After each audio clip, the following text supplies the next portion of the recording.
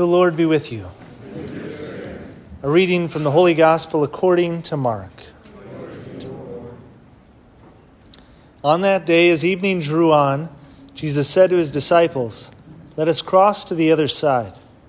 Leaving the crowds, they took Jesus with them in a boat just as he was, and other boats were with him. A violent squall came up, and waves were breaking over the boat so that it was already filled up. Jesus was in the stern, asleep on a cushion.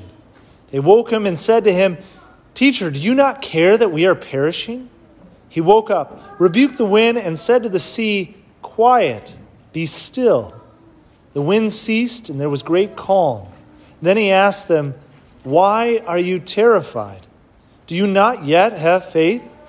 They were filled with great awe and said to one another, "Who then is this whom even wind and sea obey?" The Gospel of the Lord. Praise to you, Lord.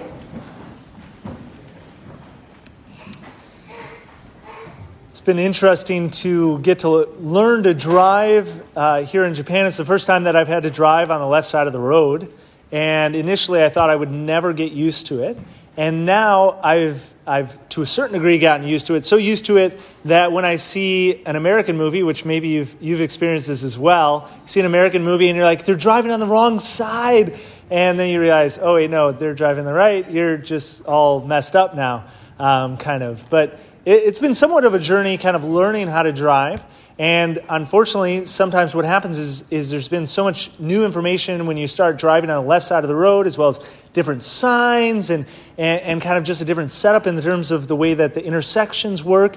And so there have been a few times where it's been a green light, and I've actually pulled up to the light and stopped.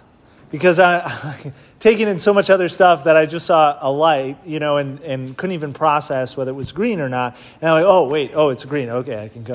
But it's also happened where I know of at least one or two situations where I was halfway through an intersection. I was like, oh, that's a red light. Whoops. Thankfully, smaller intersections or different things where thankfully I haven't had any accidents or been pulled over by the cops yet. But that happens, right? Sometimes, drivers aren't perfect, even if you are a good driver in the midst of it all. And that kind of takes me to one experience as a passenger, right? When you're a driver, you're in control, you're controlling it, and there might be certain times when you're a little bit uncomfortable, kind of being overwhelmed. But as a passenger, it's a very different experience, right? And one of the worst things that you can do as a passenger is be a backseat driver, right? Telling the driver what they should do, what they've forgotten, how they should drive, right? That's a terrible experience to have a backseat driver. However, there are those situations that happen on occasion where you're driving with somebody and you wonder whether they've seen what you see, right? We realize that we're humans as drivers.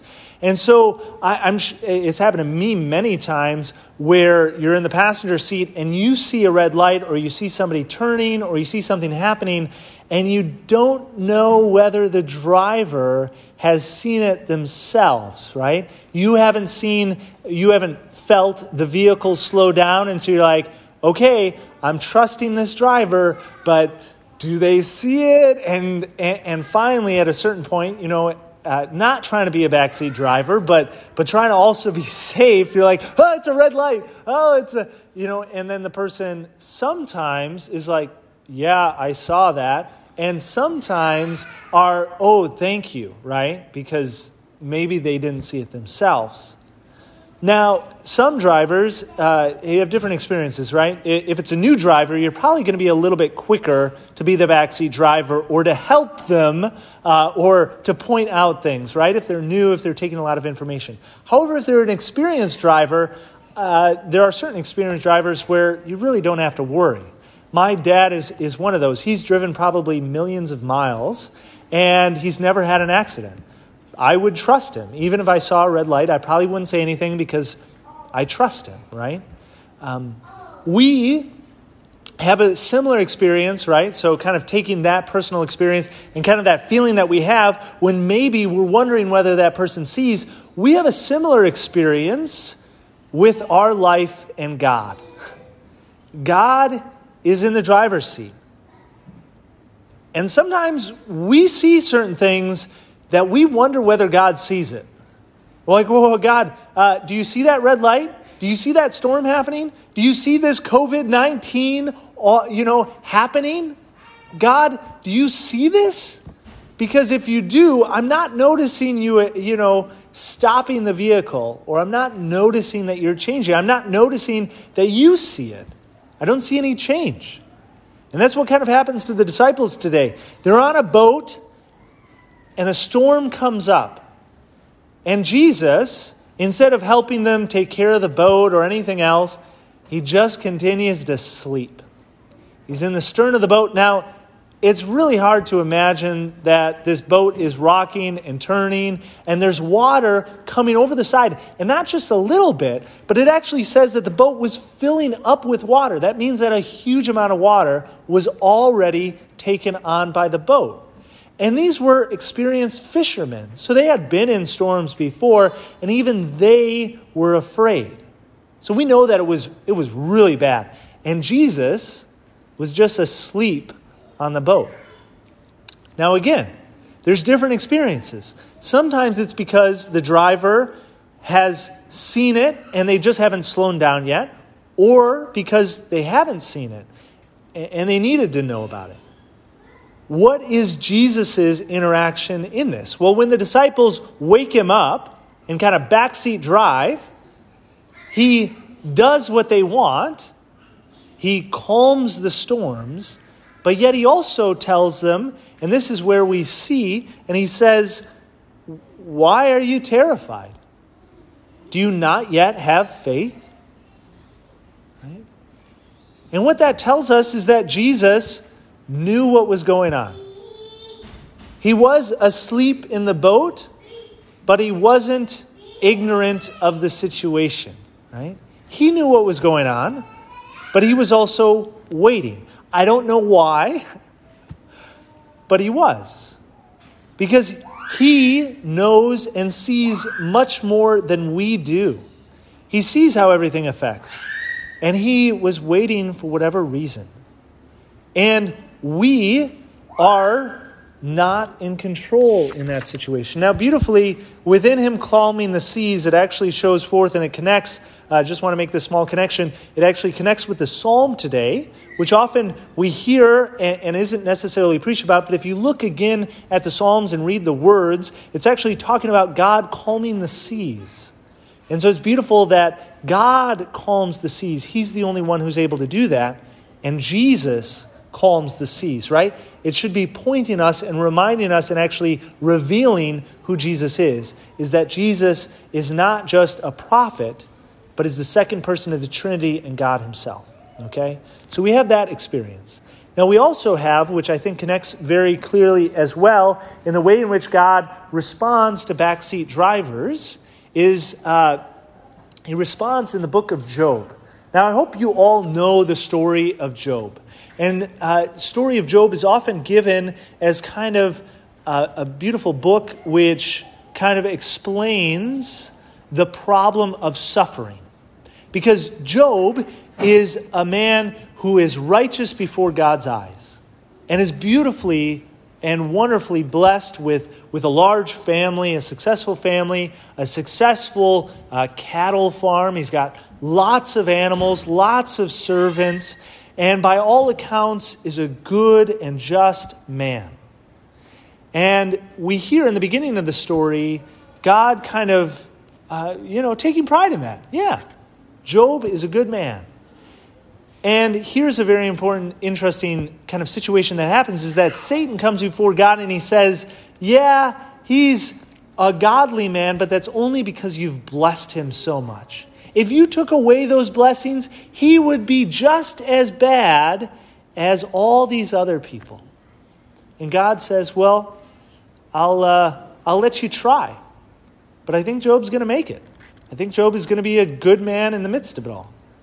Now, what this tells us is it's an interesting thing. It's not, but it does show us, I think, kind of as a side, important for us to acknowledge and continue to acknowledge, is that the battle between good and evil, between God and Satan, is not an even fight.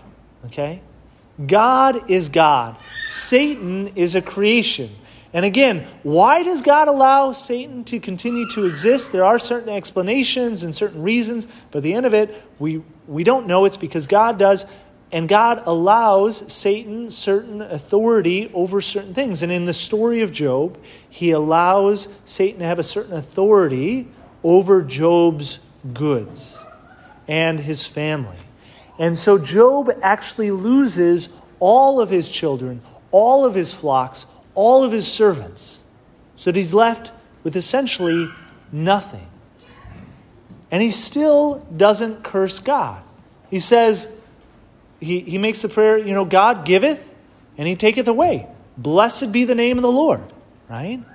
That who am I to judge, right? Who am I to say what God does and what he doesn't do? But then Satan goes before God again and he says, well, yeah, I took away his stuff, but if you took away his life or made him hurt, then he would curse you. And so God gives him the authority, and Job breaks out in sores and boils and hurts from head to toe. He's in pain. And at this point, there's only so much that you can say to Job, right? To try to explain it away or why it's happening. And what's really wonderful is his friends come to him right away. And they come and they just sit with Job. And I think that's probably one of the best answers that we can have for people who are struggling with difficulty and problems in their life. Sometimes we want to explain it or give certain answers, but sometimes we just need to sit with them, to let them know that they're not alone. And I would encourage you, we can all sit with someone. And that's an important thing to be able to do. We don't need to have the answers, but we do need to have the time. We do need to have the love and care to be able to sit with them. Now, his friends start to go wrong because they start to try to give answers to why it's happening. Job, you must have done something wrong. No, I didn't do anything wrong. Well, you must have done something wrong. And tries to give certain answers or responses of why Job is hurting. And they influence him to such a degree that Job finally does the same thing. He asks, why, Lord? God, why would you do this? I did everything right. Why would bad things happen to a good person? And finally, to get to what we have today, this is a small part of his response. And how does God respond? Well, I would have loved it if he would have given a theological explanation. I would have loved it if he would have given the explanation for the problem of evil in the world, of why he allowed this test to take place. But as instead, God, as he often does, and Jesus does as well in his earthly ministry, is he responds with questions with more questions. And the way in which God responds to Job is he says, oh, Job, I didn't realize that. Wait, who was there when I created the worlds? Who shut up the heavens? Who controls the seas? Basically, reminding Job as he asks these questions that he is God, right? And who has a right to question God, what God does? Well, no one, right? We are not God's we are God's creation. We are not his masters, not his master, right? So when God tells us to do something, when he creates something, we can ask a lot of the question, why? And I do find that he does reveal certain answers to us. I find that there are good, logical, reasonable answers to a lot of what happens to us in the world. However, at the end of the day, kind of like a father would say, right? Why do I have to do this? Why does this happen? Because I said so, right? At the end of the day, that's what God kind of says. At the end of the day, it's because God is God. Because he said so. Because he chose to do it. And even though that he might be able to explain it, we probably won't fully understand, right? That's part of the reason why parents sometimes use that line, right? Because they know that their kid's not going to understand, so just do it because I said so. It's not the best answer, but it should be enough. And that's God's response or his answer to Job. it should be our response as well. And so there are many things that God does, and we need to respond not as backseat drivers, not as people who look and see that red light and say, God, do you see that? Because there's a problem, and we're going to run into some problems. God is in charge. God sees the red light. He knows what's happening. However, he is not looking at the next day or the next year or even the next 100 years. What God is concerned about ultimately is not our earthly success, but is our eternal salvation. And that's one of the things that I just don't think that we can fully grasp in everything that happens. Nor can we completely understand, because we're like little children trying to understand what our parents do. We can't understand it. And God can only explain so much of what he does. But what hopefully we have is we have a certain amount of faith to be able to trust him.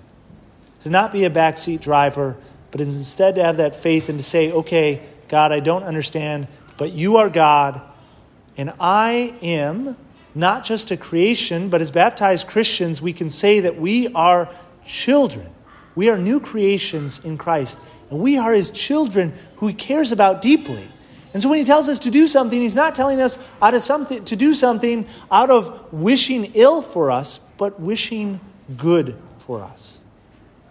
And so I'd like to conclude in one way, practical way in which we apply that is specifically here at this Mass. God does not ask us to come and pray at Mass because he just wants to take our time.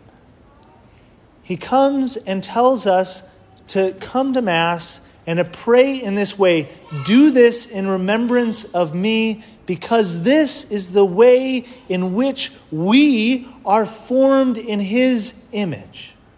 A lot of the time we can approach prayer or approach God and say, well, I don't really connect that much with this or that, or I pray better in this way or that way. And those are important things to know. But at the end of the day, even though that subjectively, individually, we might not experience the Mass as one of the most exciting ways to pray, it is, we have to acknowledge, objectively, the way in which God has given us to pray. It is the most perfect prayer.